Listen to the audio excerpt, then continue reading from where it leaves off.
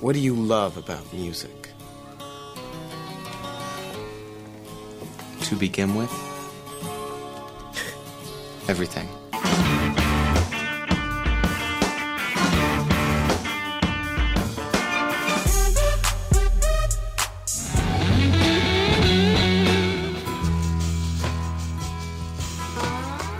Putting on a great show is the most important thing you can do. One great rock show can change the world. Bands like Mumford & Sons and the Lumineers have brought the folk rock revival to the charts. But for folk rock the way it ought to be done, see Richard Thompson. I'm Jim DeRogatis. And I'm Greg Kot. Guitar innovator and rock survivor Richard Thompson talks 5 decades of music. Plus, Jack White showcases his own guitar skills on a new solo effort. That's all coming up on Sound Opinions. This is Sound Opinions, and we're going to review Jack White's second solo album, Lazaretto, later in the show. Greg, this is a guy who's been known to make a record in a couple of hours, but this one has been percolating for 19 years. Yeah, we're going to find out why later on, Jim, but first we've got some music news. I've got a golden ticket. I've got a golden twinkle in my eye. I never had a chance to shine, never a happy song to sing, but suddenly half the world is mine. What an amazing thing. Greg, it's an inescapable fact that if you buy a concert ticket in America, or several over the course of the year, you're probably dealing with Ticketmaster, and you're probably grumbling about that giant corporation, wondering how the $35 ticket you bought managed to become $52.50 with added convenience, service fees, order processing fees, UPS delivery fees, even if you're printing out the ticket at home on your home computer. This has been a contentious issue in the live music market for quite some time. There have been a number of class action lawsuits over the years, but Live Nation Entertainment, which owns Ticketmaster, just had to settle a almost $400 million claim by 50 million ticket buyers. Ticketmaster has admitted no wrongdoing. They have no comment on this, but the lawsuit alleged that the plaintiffs were charged separate convenience fees and facility fees, which actually weren't convenience fees or facility fees. It was profit for Ticketmaster. The downside of this is that people who wound up buying half a dozen tickets to Bruce's Rising tour in 2003 and have a claim as part of this class action suit are not going to get a check in the mail. They're going to get discount codes worth $2.25 each to buy more tickets through Ticketmaster. Oh, no. That's horrible. 'Cause I've got a golden ticket. I've got a golden ticket. I've got a golden chance to make my way. And with a golden ticket, it's a golden day.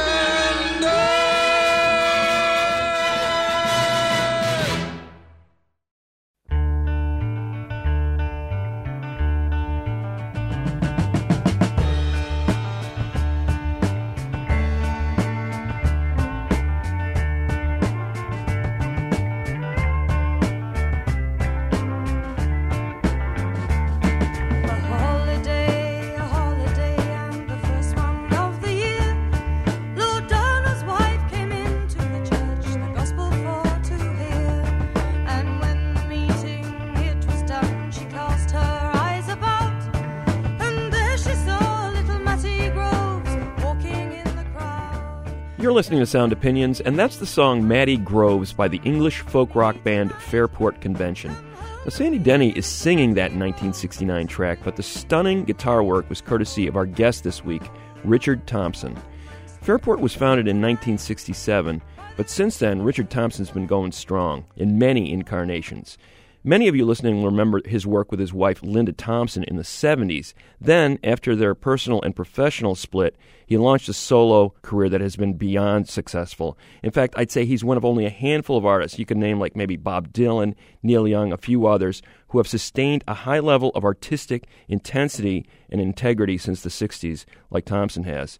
And to further set him apart, he's one of the few guitar heroes from that generation without a real obvious debt to the blues. Instead, you're going to hear lots of influences from other areas of music, Eastern tones, jazz, Scottish balladry, Celtic folk. Jim, I know you'd agree he's one of the most underrated guitarists and songwriters in folk history, but as I recall, there was a quote somewhere along those lines like, "Listen and learn, Mumford." Yeah, absolutely. Richard Thompson's a lesson to all contemporary folk rock artists, and as you said, he's still going strong. His most recent album is the aptly titled Electric. Knocked out in just under a few days at Buddy Miller's home studio in Nashville, it crackles with energy, a reminder that at age 65, Thompson can still let it rip. And he showcased those skills during a visit to our studio earlier this year, in which he performed some old and some new goodies. Richard, welcome to Sound Opinions. Thank you. Does life get any better, Craig, than to be here with Richard Thompson with a guitar in his lap? Yeah, I mean, I'm ready for the tutorial as we speak. Oh, don't count your chickens. We have low standards, Richard. Don't worry. Obviously. Well, as a guitar player, you've got a beautiful instrument in your hand right now. Your dad, was he the primary inspiration for you wanting to pick up a guitar? I mean, how did that start? I don't think so. Well, yeah, I think his records were, and not he himself or his playing, which was pretty bad. But yeah, he had Django Reinhardt records and Les Paul records, so that was part of the inspiration. But also, in the sort of 50s, the guitar was becoming a very hip thing. But Buddy Holly was playing the guitar, and Hank Marvin of the Shadows was playing the guitar. So it seemed like a desirable thing to do. Mm-hmm. So I posed in front of the mirror with a tennis racket until finally I got one. Was rock and roll the first inspiration then? American rock and roll? Yeah, I think really, yeah, but because it sort of answered some of those questions about, how do you deal with family life? What do you do about your parents? So rock and roll seemed to have all the answers, which was, be a teenage hoodlum, slash cinema seats and that sort of stuff. Acoustic or electric? I got an acoustic first, and then I got an electric, very quickly after that. So I really always played both. I started playing when I was about 10, but pretty much as soon as I started playing, I was in a band. Mm-hmm. Wow. Imagine what that sounded like. What did it sound like? What were you attempting to do? We were playing instrumentals, in 1960, the Shadows were a hugely popular instrumental band in the UK. Their records still sound phenomenally good. I mean, they were so well recorded.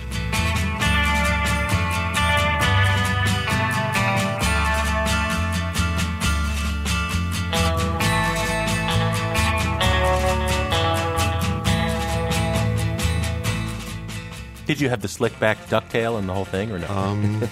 Did I have hair in those days? I must have had hair at some point.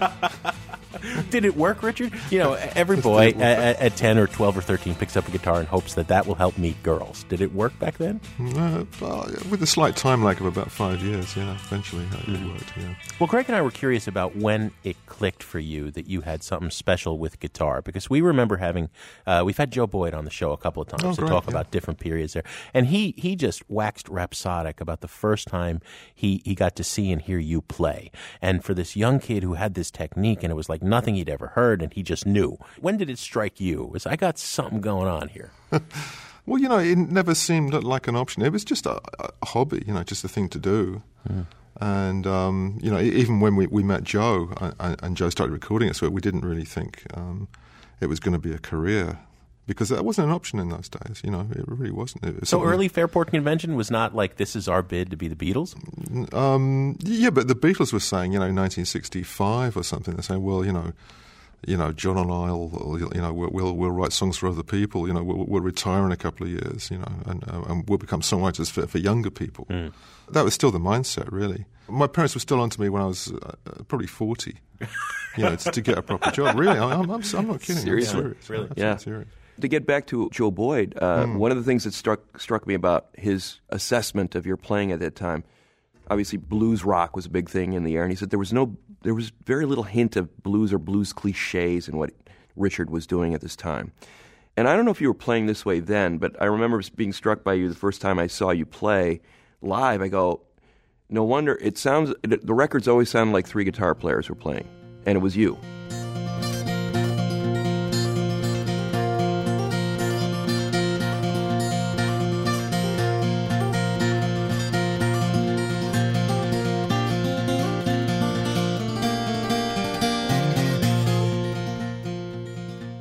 So how did you develop that technique? Well, the acoustic technique, I took classical lessons when I was a kid, just for a year. So I learned fingerstyle. And then listening to people like Chet Atkins, you think, well, this guy can really orchestrate. on the guitar, so I thought, well, it'd be fun to do the same kind of thing. So when I started to play solo, and this is probably like the late 70s really, before I really put this together, I thought, well, there's only me, and I'm trying to play solo acoustic versions of songs that I recorded with a band. So I've got to make a bigger sound, So I know how to use my fingers. So why don't I try and, I'll use the plectrum thing, and I'll add a couple of fingers to that and just see if that works. They did right.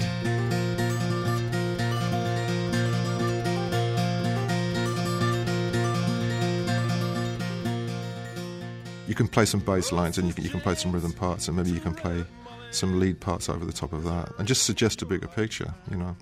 Wow. Sonically, because I mean, it's pretty boring to, you go to a gig and someone just, strum, which is fine when they're accompanying the voice, but then it comes to the sort of the bit where there should be a solo, and they're still going. And the audience looks at their shoes, and the performer's sort of looking at the rafters, and it all gets kind of anyway. So for Americans who never know what plectrum means, you're talking about using both the guitar pick and some finger picking simultaneously. From the Latin to strike. No, it gets us excited because it sounds so exotic. Sorry, really? That's very strange. Americans are suckers for that brick thing. Yeah, the really disturbing thing in England, if you study music, there's a name for every length of note, like minims, crotchets, quavers, semiquavers. And I always thought everybody learned this stuff. and they don't. So you come to America and you say, how many semiquavers would you like there?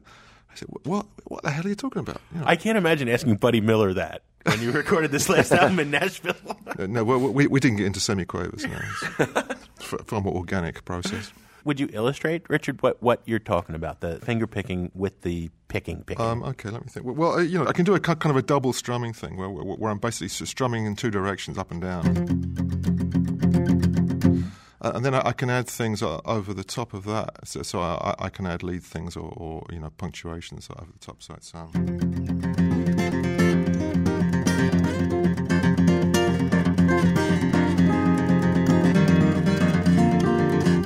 you can kind of sound like two guitars. Yeah. And I grew up listening to a lot of pianists, jazz pianists, and I thought, well, how do you do that? Because a pianist has got independent phrasing because he's got two hands. Right. So Errol Garner could have one hand lagging behind the other hand, but that's impossible on the guitar. You can't do that. But perhaps you can do some stuff. I mean, Meade Lux Lewis, I used to love, which one of the great boogie pianists.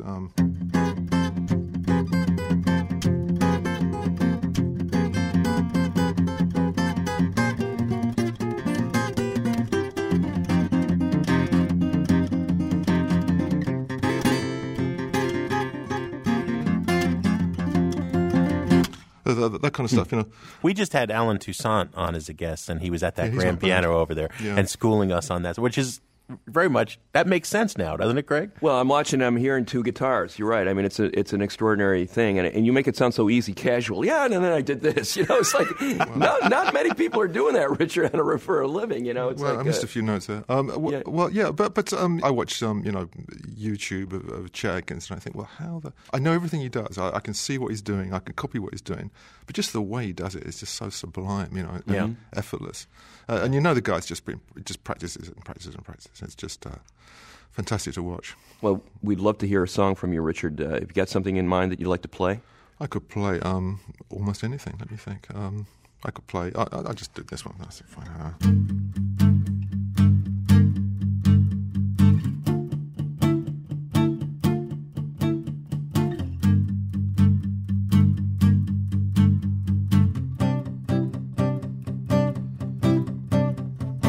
She said, darling, I'm in love with your mind. The way you care for me is so kind. Love to see you again. I wish I had more time. She was laughing as she brushed my cheek. Why don't you call me angel maybe next week? Promise now, cross your heart and hope to die. But I'm misunderstood. But I'm misunderstood. But I'm misunderstood. I thought she was saying good luck, she was saying goodbye.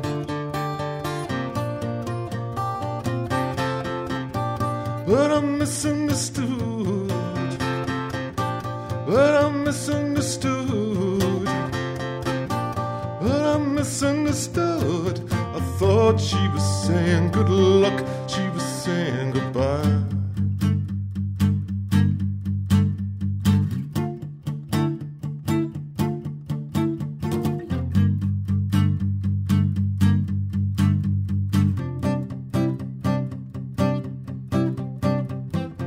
Things I tried to put shine in her eyes, wire wheels and shimmering things, wild nights when the whole world seemed to fly.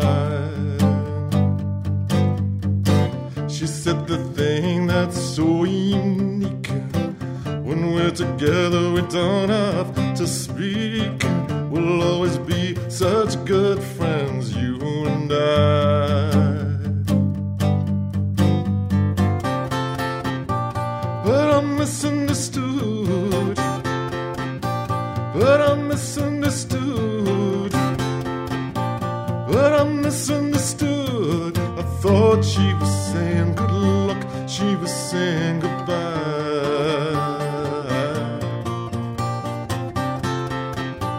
But I misunderstood, but I misunderstood, but I misunderstood.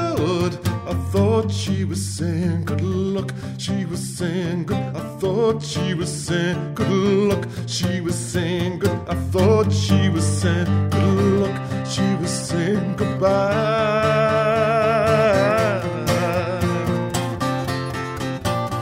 She was saying goodbye. She was saying. She was saying goodbye. Ooh. Whoa, whoa, whoa, whoa. But I misunderstood. But I misunderstood. I misunderstood. But I misunderstood.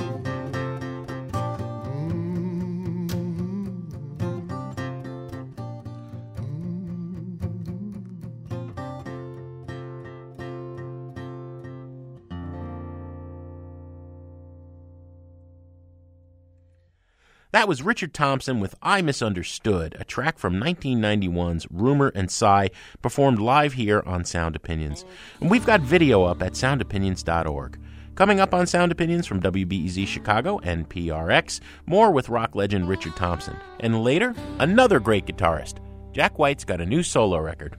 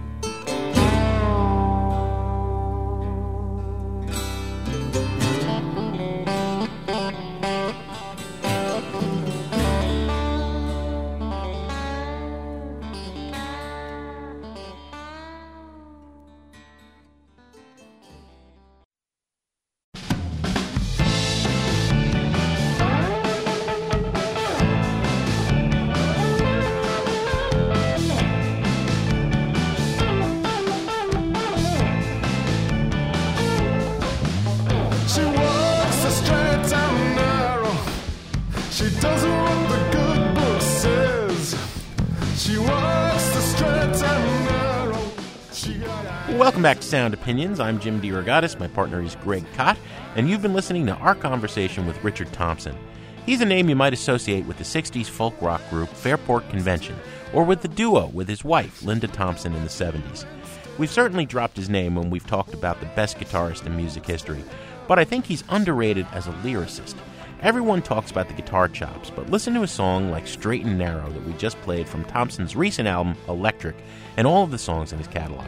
Funny, poignant, spiritual storytelling. Let's pick up our conversation here. Richard Thompson explains why, after starting out as a singer and guitarist performing covers, he began to write his own material.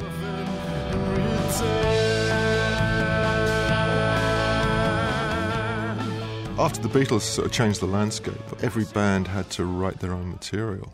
Mm-hmm. You saw that the Rolling Stones were suddenly sort of scrambling to become songwriters and everybody else. And in Fairport we were the same. We started off as a covers band like most bands. And then we thought, well, if people are going to take us seriously, then we have to start writing our own stuff because, for some reason, for whatever reason, that became the norm, and it's still the norm, a band like Radiohead, write their own stuff, they're not doing standards. But that an early track like Meet on the Ledge, which is still, that closed Fairport sets for years, I think it still does when those guys play.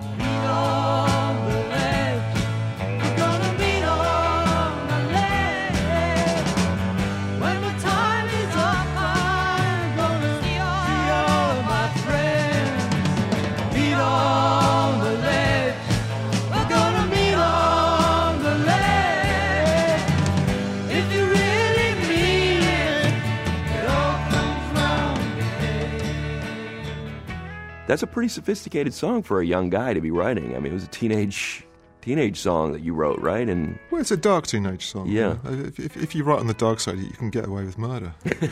Literally. There's a fair amount of angst and darkness throughout the catalog. Yeah. Well, you just emphasize that stuff, and people think you're a genius. It never gets old, right? Well, I suppose not. Well, look at like NSYNC, right? Old instantly. Black Sabbath, they're going to be 80, and it's never going to be old. Dark, age is better. I suppose. Well, if you wear a lot of costumes, you can hide a lot of sort of flab and wrinkles. But here's this kid writing about. Some people perceive that song as a song about the afterlife, and it's been played at funerals. What did you intend when you wrote that song? It was a long time ago, and I was probably under the influence of some substance, so my mind isn't entirely clear. I think more about what things mean now. Yeah. It's also one of those things like now, is it a song you can perform without thinking, oh, I'm past this. This is a song that's part of my past, and I'd rather leave it there? Or is it something that you still take pride in that, hey, I wrote that song when I was a teenager for Fairport Convention? Probably a bit of both. It's a song that I didn't perform for a really long time, at least 20 years. I played it very, very rarely. And then people started to request it at shows, and I thought, well, I'll give it a go. But it's one of those songs where I feel it's a slightly naive song. Mm-hmm. It's a bizarre thing as a songwriter. Sometimes you're singing songs that you wrote when you were 19 years old. Right. You have to find a way to reconcile that. Because the song is sort of popular, and you feel a duty to perform it because the audience wants to hear it. How do you deal with that different version of yourself from way back then? And I think you have to kind of forgive yourself and try to look for other meaning in the song, a meaning that still means something to you. Is there a difference, Richard, between the acoustic touring Richard mindset and the electric band touring mindset? And does that play into how you approach the songs that you decide to play that evening? Oh, I think so, yeah. They're overlapping set lists, but they're definitely different set lists. And there are some things that work acoustically and some things that work much better electrically. On acoustic, I'm kind of a slave to holding down the rhythm and trying to play, the solos if I can, in this much more restricted format. Mm. See, because if I could play like you, I would just play Cavalry Cross like every day, 6 times a day for the rest of my life. You know what I mean? And it would just it would never get old. Well, there was a time when I did that and I got bored with it, so I moved on to something else. Oh, why don't you follow?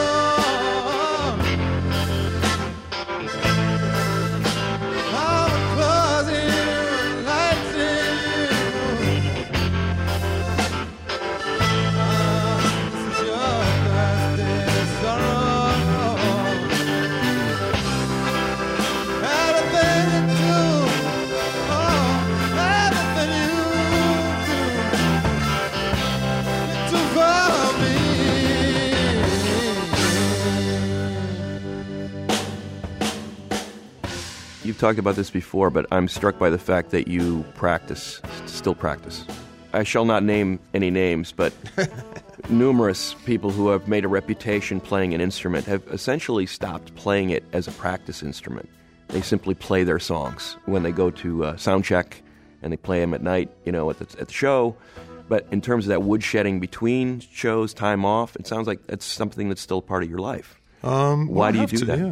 Yeah, you have to keep your fingers working. And also, I think music should be, an exploratory thing. You should always be looking for something new. Otherwise, you're kind of dead as a musician. If you're not going forwards, then you really are stagnating. What's the stuff that inspires you now? This notion of pop music, quote unquote. What more can be brought into it from outside that you're not hearing that's not there already? I think one of the nice things about pop music as opposed to rock music, I don't really like rock music, to tell you the truth. I find it, bombastic, egotistical, overinflated. Whereas I find pop music a lot more honest. It may be dumb, but it's honestly dumb. Mm-hmm. And sometimes you get smart people like Prince or ABBA, strange bedfellows perhaps, who bring in, interesting ideas, harmonic ideas, arrangement ideas, into the pop arena. So I like sort of intelligent pop music. And I probably listen, 90% of what I listen to and excites me is probably classical music right now. Wow, classical. So Richard, no awareness of somebody like a Mumford & Sons who are trying to bring that Fairport Convention folk rock sound to arenas, or a Decemberists, who are, much hipper on the other end of the spectrum, trying to bring some elements of that British folk revival of the 60s into, indie rock or very ambitious stuff. Yeah, I think that's terrific, and I really think it's great that another generation is discovering folk music, whatever that may be, acoustic music, traditional music. I think that's terrific. For me, a lot of what the Mumfords are doing, I've kind of heard it before. Yeah. You mentioned pop. People thought that cover that you did of Oops, I Did It Again, the Britney Spears song a few years ago was kind of a joke, but it's not a joke in some ways, right? Well, it was from a sort of tongue-in-cheek standpoint. Absolutely. We do that song in a show called 1,000 Years of Popular Music. And sometimes we finish the show with Oops, with the Britney song. Oh, baby, oops, I did it again. I played with your heart, got lost in the game. Ooh, baby, oops, you think I'm in love, that I'm sent from above. I'm not that innocent. It's a kind of a slightly ironical version that we do. But then, because it's a good song, actually, it has good structure, it's got good bones, nice sort of slightly sardonic lyric and a good chord structure. It sort of holds up.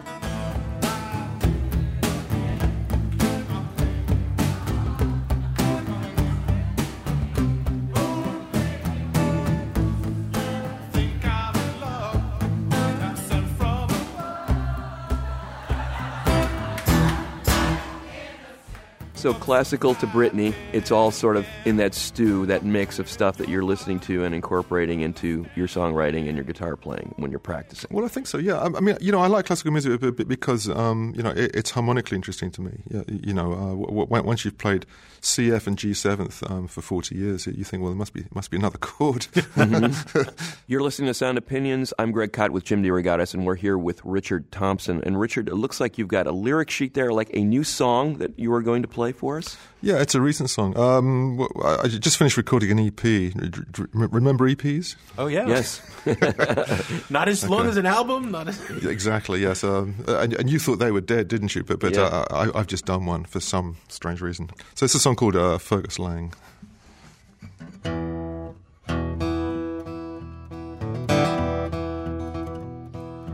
Fergus Lang is a beast of a man. He stitches up and fleeces.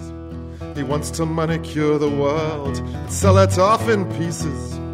He likes to build his towers high. He blocks the sun out of the sky. In the penthouse the champagne's dry and slightly gassy.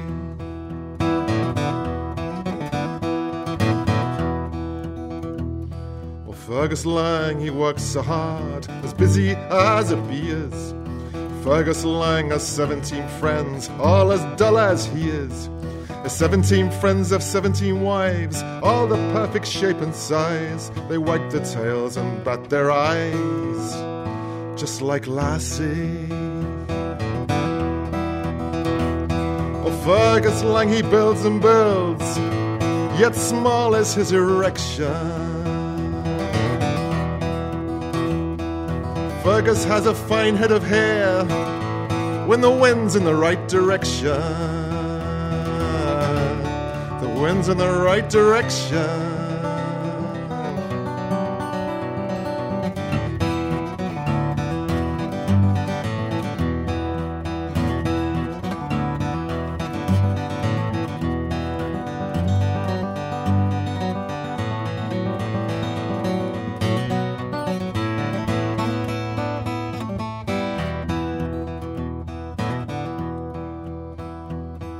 Fergus Lang and his 17 friends, they live inside a bubble. There they withdraw and shut the door at any sign of trouble. Should the peasants rail and vent and ask him where the money went, he'll simply say it's all been spent on being classy. Fergus Lang, he builds and builds, yet small is his erection. Fergus Lang has a fine head of hair when the wind's in the right direction. The wind's in the right direction. Oh. And Fergus' buildings reach the sky until you cannot see 'em. He thinks the old stuff he pulls down belongs in our museum. His own fair home is on the park, an airy jewel, a city arc, hung with Picasso, hung with Braque, but nothing brassy.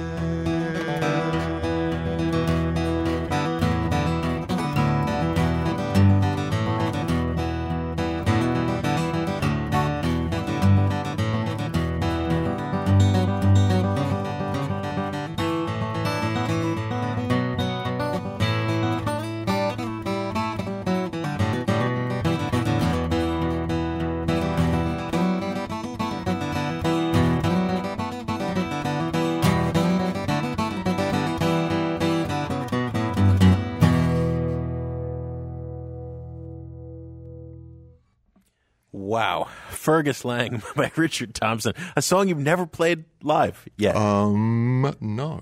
Hey, we are now John Peel, Greg. Yeah. We got a great song from Richard Thompson, debuted here on Sound Opinions. A Trump-esque character, perhaps? A Trump-esque character, yes. I wouldn't say it's about Donald Trump at all. No. A great tradition. Just the fact, in northeast Scotland, he built this golf course, which was slightly controversial. I remember reading Then he about wanted that. to build a huge housing development, and the locals sort of screamed and everything, and basically turned him down. And now that they've just given planning permission for this huge wind farm, like the biggest wind farm in the world, right off the coast of where the golf course is. Yeah. And Donald's very upset about that. Anyway. But this is a song about not about Donald Trump, of course. It's a novelistic, fictional character. I love when you're in that mode of doing these sociological sort of sketches of people, because you really bring you bring people to life. Well, it's just satire. I mean, it's what you know. Mm-hmm. I've always been curious, Richard, about the spiritual element in your music. Do you think music still has the power to transport an audience above and beyond the way that it did when you fell in love with it? Yes. Mm-hmm. Music is very spiritually aspirational. And I think I can think of people whose lives were totally messed up, people like Charlie Parker or John Coltrane, junkies, drug addicts, or whatever, who still made incredibly spiritual music that took them somewhere else and could lead other people somewhere else. And the direction was definitely upwards. I mean, it's uplifting music. And yet they wound up destroying themselves in the process. Do you think having the Sufi Muslim faith in your life has kept you centered in a way that other artists haven't been so lucky? Does it help you to be centered? Absolutely. Does it help you to steer through the shark-infested waters of the music the music business? Absolutely, yeah, absolutely. That and the clove of garlic around your neck, right? I think it helps you to have some perspective. It helps you to have some discrimination. Richard, you seem to have such a healthier attitude about the history. When we've had people like Lou Reed or John Cale that we've interviewed, there are just whole decades that they scratch out, of their, I don't want to talk about that, and yet, Fairport, the records you made with Linda, the Capitol years, it seems like you carry it all and you're all pretty good with it. Yeah, I think it's because we're kind of folkies, we came out of folk music and it's much more, family orientated, it's much more tradition orientated, right. Whereas, the Velvet Underground was, radically different, and it was, I think they're just a fantastic band, and I love John Cale. He's a great guy, really great guy. So there was always this folk attitude that I've got my fake book or my song book, and it's going to grow and grow and grow, and now it's just this rich 5 decades worth of material that you have. We were all friends, Fairport, we were friends. I'm still friends with the guys in Fairport. We weren't trying to kill each other. We weren't like the Kinks or something where we had to, half the band had to stay in one hotel and the other half, you meet on stage, and even Linda, right? Well, yeah, we're basically, friends, I suppose. When we do these Valentine's shows, and because we're rock critics and we're rock and roll at heart, we always do like the most painful breakup songs ever, and there's always like something from those albums, Richard. It's like those are the pinnacle of painful relationship ending songs. Pinnacle of Pain. That's the next album title, I think. Pinnacle of Catchy. Pain. Yeah. Well, there's got to be a certain irony. Shoot Out the Lights, for many people, was their introduction to you. And I wonder, do you have mixed feelings about that? Because there was all those issues surrounding that record where, after it was made, you and Linda broke up, and the record was aborted when you did the Jerry Rafferty sessions and you had to do a new set of sessions for it. So what are your feelings when you look back on that record? Well, a lot of, after the record came out and after we broke up, that became the focus for all the publicity. But I don't really associate that record with the songs were written, a year, 2 years before we broke up, and it certainly wasn't a road we thought we were going down. Do you understand why people embraced that record, though? Do I understand? No, not really. I would hope, but ultimately it's because they think the songs are good. Mm-hmm. They may have come to it through some promotional quirk, but right. I hope they stay with it because they like the songs. Remember when we were hand in hand? Remember when we sealed it with a golden band? Now your eyes don't meet mine. You've got a pulse like fever. Do I take you for a lover, but just a deceiver? Simple and plain is plain. If you leave me now, you won't come back again when the game is up. I don't renege on our love. You're listening to Sound Opinions. Greg Kot with Jim DeRogatis. Richard Thompson is here. Richard, have you got another song you can play? Do I have another song in me? Yes. I don't know. We've exhausted you. Any requests? Oh, my God. Everything. Well, anything. Cliche Vincent Black Lightning, I know, is kind of on everybody's mind. Or we were always, just talking about, do you do Bright Lights acoustic? Yeah. Or Yeah, I can do Bright Lights, sure. That would be great. Oh, my God. Okay. Just have to retune a little bit. Okay.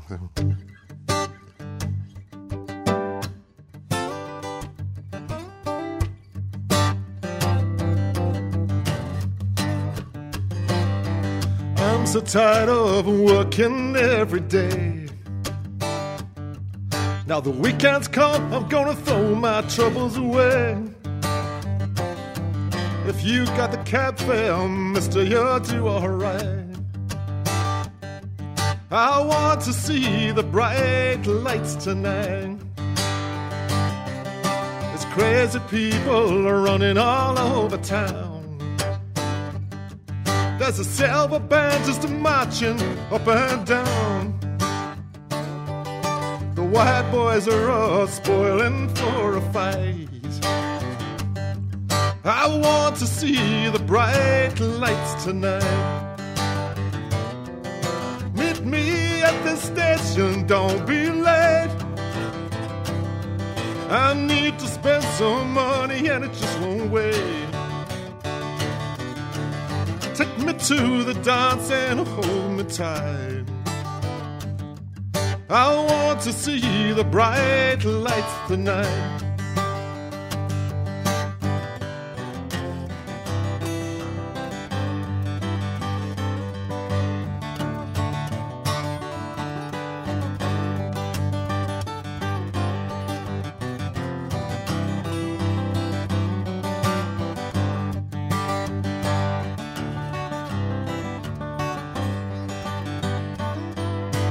Couple of drunken nights rolling on the floor.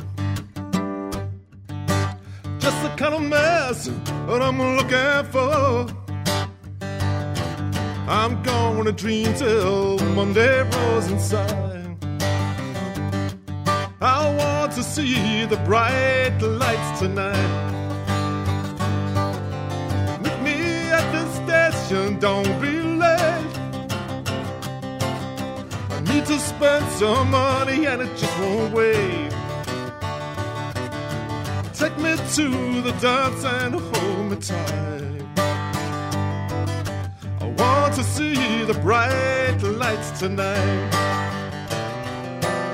Take me to the dance and hold me tight. I want to see the bright lights tonight.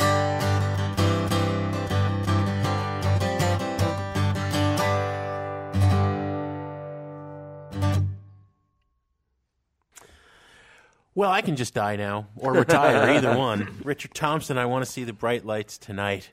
So, going down to Nashville, working with Buddy Miller, you seemed like you wanted to kick out the jams with electric. You know, it just sort of happened. I mean, I'm not sure we had that intention. We had a bunch of songs that would probably lend themselves to that kind of treatment, but I think we just went to Buddy's house and we set up, and we got some sounds and everything sounded good, and then because it's a house. Yeah. You're not in the studio. There's no red light going on or anything to make you nervous. So you're just sitting around playing with your friends and okay, we got that one. Okay, what next? We recorded. God, how many did we do? I think we did the album in like 2 days or something. 3 days. I think 3 days. What we did. He's great to work with, but Buddy, he's so relaxed and humble. If you say, but Buddy, do you want to play guitar on this one? He'll say, oh, sure. Buddy, can you not play guitar on the next one? So, no sure, problem. No problem. Yeah. And you're at this stage in your career where you can get a lot of people tend to get very fussy and detail-oriented about the recordings and spend months. And you knocked this out in 4 days, and that seems to be like the preferred method for you. Quick and, let's get it down. I'm not good at slow in the studio, really. I couldn't do a Brian Wilson. It would just drive me nuts, Mm-hmm. It seems like you've figured out something because you've gone in the obscure route, then you've gone major label for a good long stretch. I mean, people were talking about the Rumor and Sigh record was, again, another sort of breakthrough commercially, Grammy nominated. They put me in jail for my TV underways. 2 years, 7 months, and 16 days. Going back on the street in a purple haze. I feel so good. I feel so good. Well, I feel so good. I'm gonna break somebody's heart tonight. And now it seems like the way you're conducting your career in the last 10, 15 years or so, it's been very much pick and choose and independently oriented. Is that sort of by design? I mean, it would seem to me like you could do anything you want at this point. Well, you took as if I have a plan. It's really not like that. I think I just kind of stumble from project to project. There's things I want to do. So I think, okay, I really want to do this kind of record. Right. I've got this idea for this and this idea for that. Well, what I'm getting at is that an artist of your stature at this point in your career, they become nostalgia acts. You have not. You go out on tour, you're going to hear new songs off the new album. And there's maybe a handful of people like that in that same category. Yeah. I like to be creative. I like to write songs, and I love to play live. That's the focus. That's why I keep doing it. And it must be hard, actually, to be like a hits band or something. Mm-hmm. I know musicians who would like to be creative, or would like the audience to accept their creativity. And that's the real problem, is the expectation of the audience. The upside to being a cult hero. Exactly, yes. The upside to being incredibly unsuccessful So the key to a long career is no top 40 hits, right? Exactly, no top 40 and no top 200.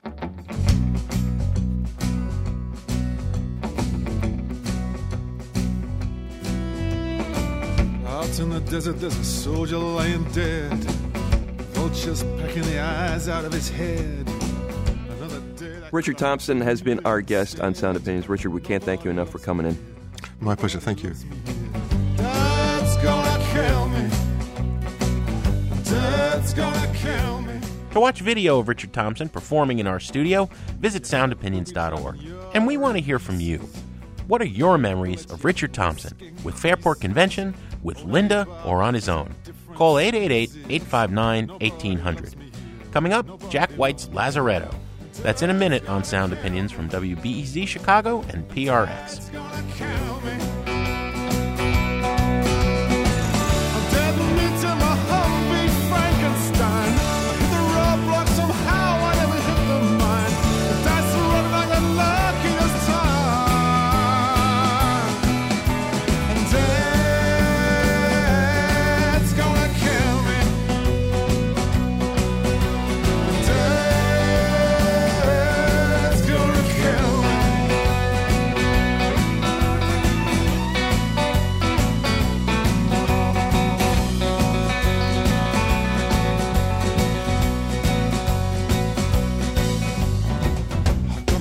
Kid, another on the way.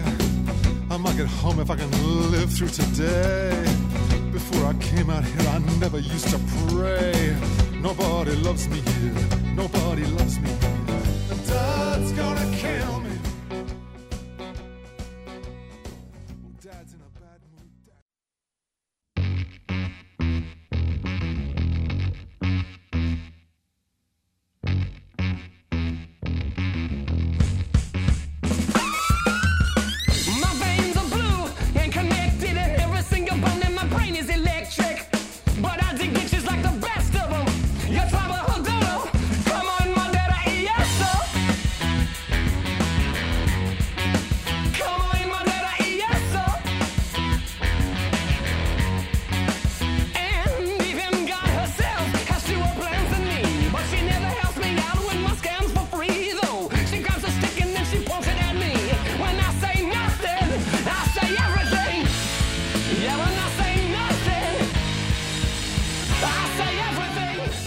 Welcome back to Sound Opinions. I'm Greg Kot with Jim DeRogatis, and that's a track called Lazaretto, the title track from the second solo record from Jack White.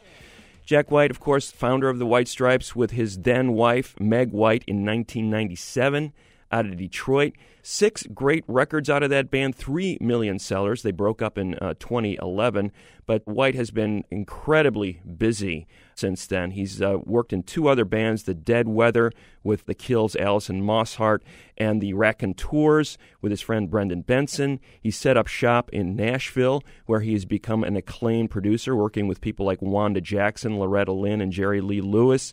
He's the owner of Third Man Records, his own label, an indie label. He's got a recording studio there in Nashville. It's a concert venue. It's also a record store. Oh, and by the way, he's been making records under his own name as well. The first one came out in 2012. It was called Blunderbuss, and now we've got Lazaretto. It's based on lyrics that White says he wrote at age 19, short stories that he was writing back then. He's now 38, so he's going back and visiting the early part of his life for inspiration. And it was recorded with personnel from not one, but 2 bands with whom he toured after Blunderbuss came out. Here's a track from Lazaretto. It's called Black Bat Licorice from Jack White on Sound Opinions. She's built for speed like a black cat from Dolores. Good for the needy, like Nietzsche, Freud, and Horace. But I'm skin flint, broke, making no money, making jokes. But baby, I won't joke with you. My feet are burning like a Roman hypocaust. But the Romans are gone, they changed their name because they lost. She writes letters like a Jack Chick comic, just a bunch of propaganda, make my fingers histrionic like this. And this. I mean, she's my baby, but she makes me get avuncular. And when my funky is tripping, I got no doubt I make it up to her. I fantasize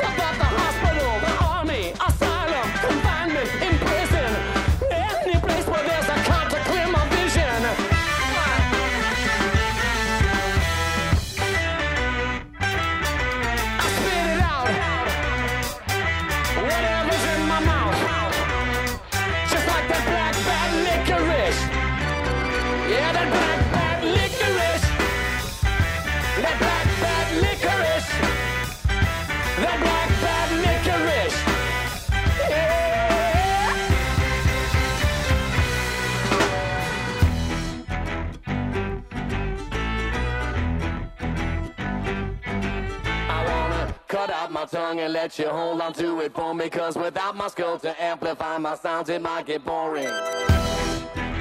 That's Black Bat Licorice by Jack White, getting downright funky and dirty there, Greg, from the new album Lazaretto.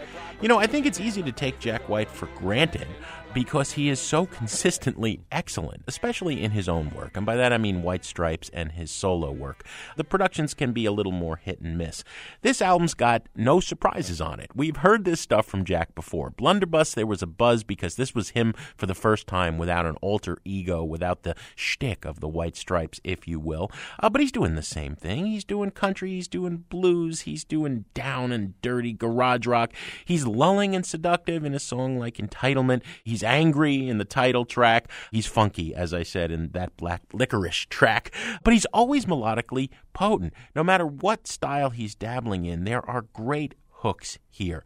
And I just think this is another excellent set from White. I don't know if I believe this is the man who said, his wife was his sister in the early days of the White Stripes. I don't know if I believe that these are short stories he discovered, 19 years after he wrote them, and then he rewrote them, and then he burned the originals, right? I don't know if any of that is true. This is another great set of Jack White songs, and I've been loving it since playing it. It's a buy-it record. Well, I loved Blunderbuss when it came out in 2012, Jim. It was a terrific showcase for some new moves that he was going to show. I mean, White Stripes, it couldn't have been any more stripped down, just him and Meg. With Blunderbuss, he was really expanding the sound and working in all these different genres. Here I see a little bit of a retreat.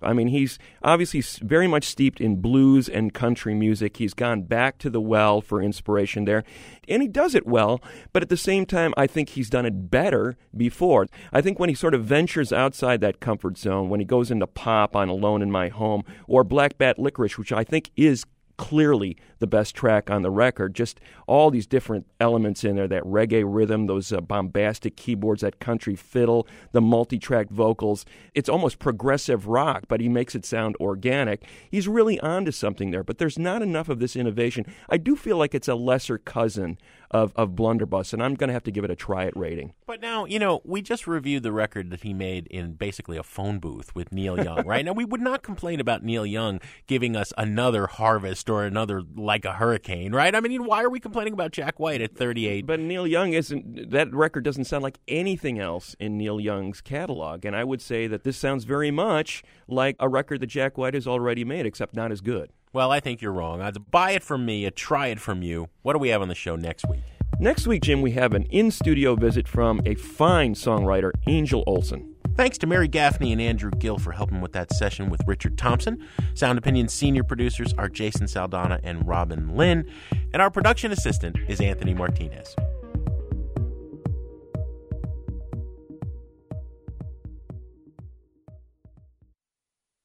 On Sound Opinions, everyone's a critic. So give us a call on our hotline, 888-859-1800. Anytime at all. Anytime at all. Anytime at all. All you gotta do is call, and I'll be there. New messages. Hey, Greg and Jim. This is Steve calling from Grass Lake, Michigan. Just got done listening to your episode with the baseball project. And my favorite song about baseball is Todd Snyder's song called America's Favorite Pastime, about the combination of team sports and hallucinogenic drugs. If you haven't heard it, I definitely recommend checking it out. Doc Ellis didn't think he was pitching that day back in 1970, when he and his wife took a trip to the ballpark a little bit differently. So by the time that he hit the bullpen, half the world had melted away. That's about the time Coach Murtaugh came and said, Doc, you're pitching today. Taking the mound, the ground turned into the icing on the birthday cake. The leadoff man came up and turned into a dancing rattlesnake. Hey guys, this is Matt from the western suburbs. I grew up listening to those baseball compilation albums incessantly, and my favorite song was always Danny Kaye's Dodgers song.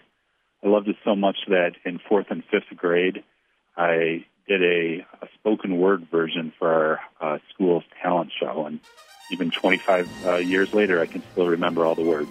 Love the show. Thank you. So I say D, I say D-O, D-O-D, D-O-D-G, D-O-D-G-E-R-S, team, team, team, team, oh.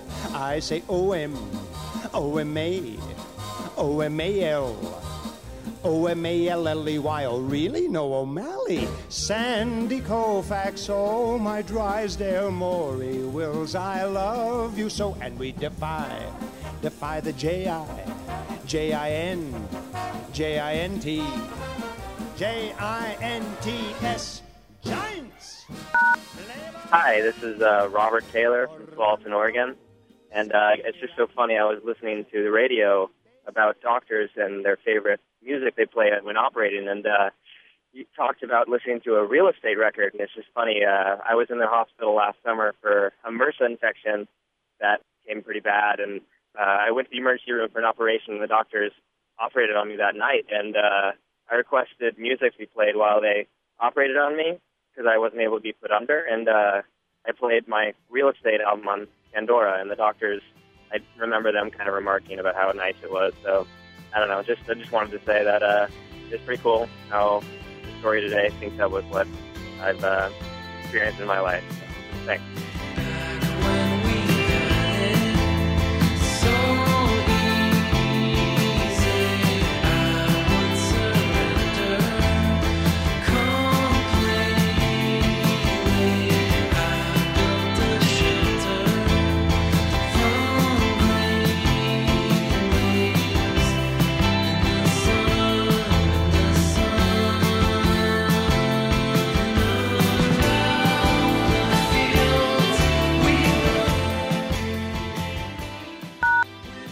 Hi, my name is Chris Petker.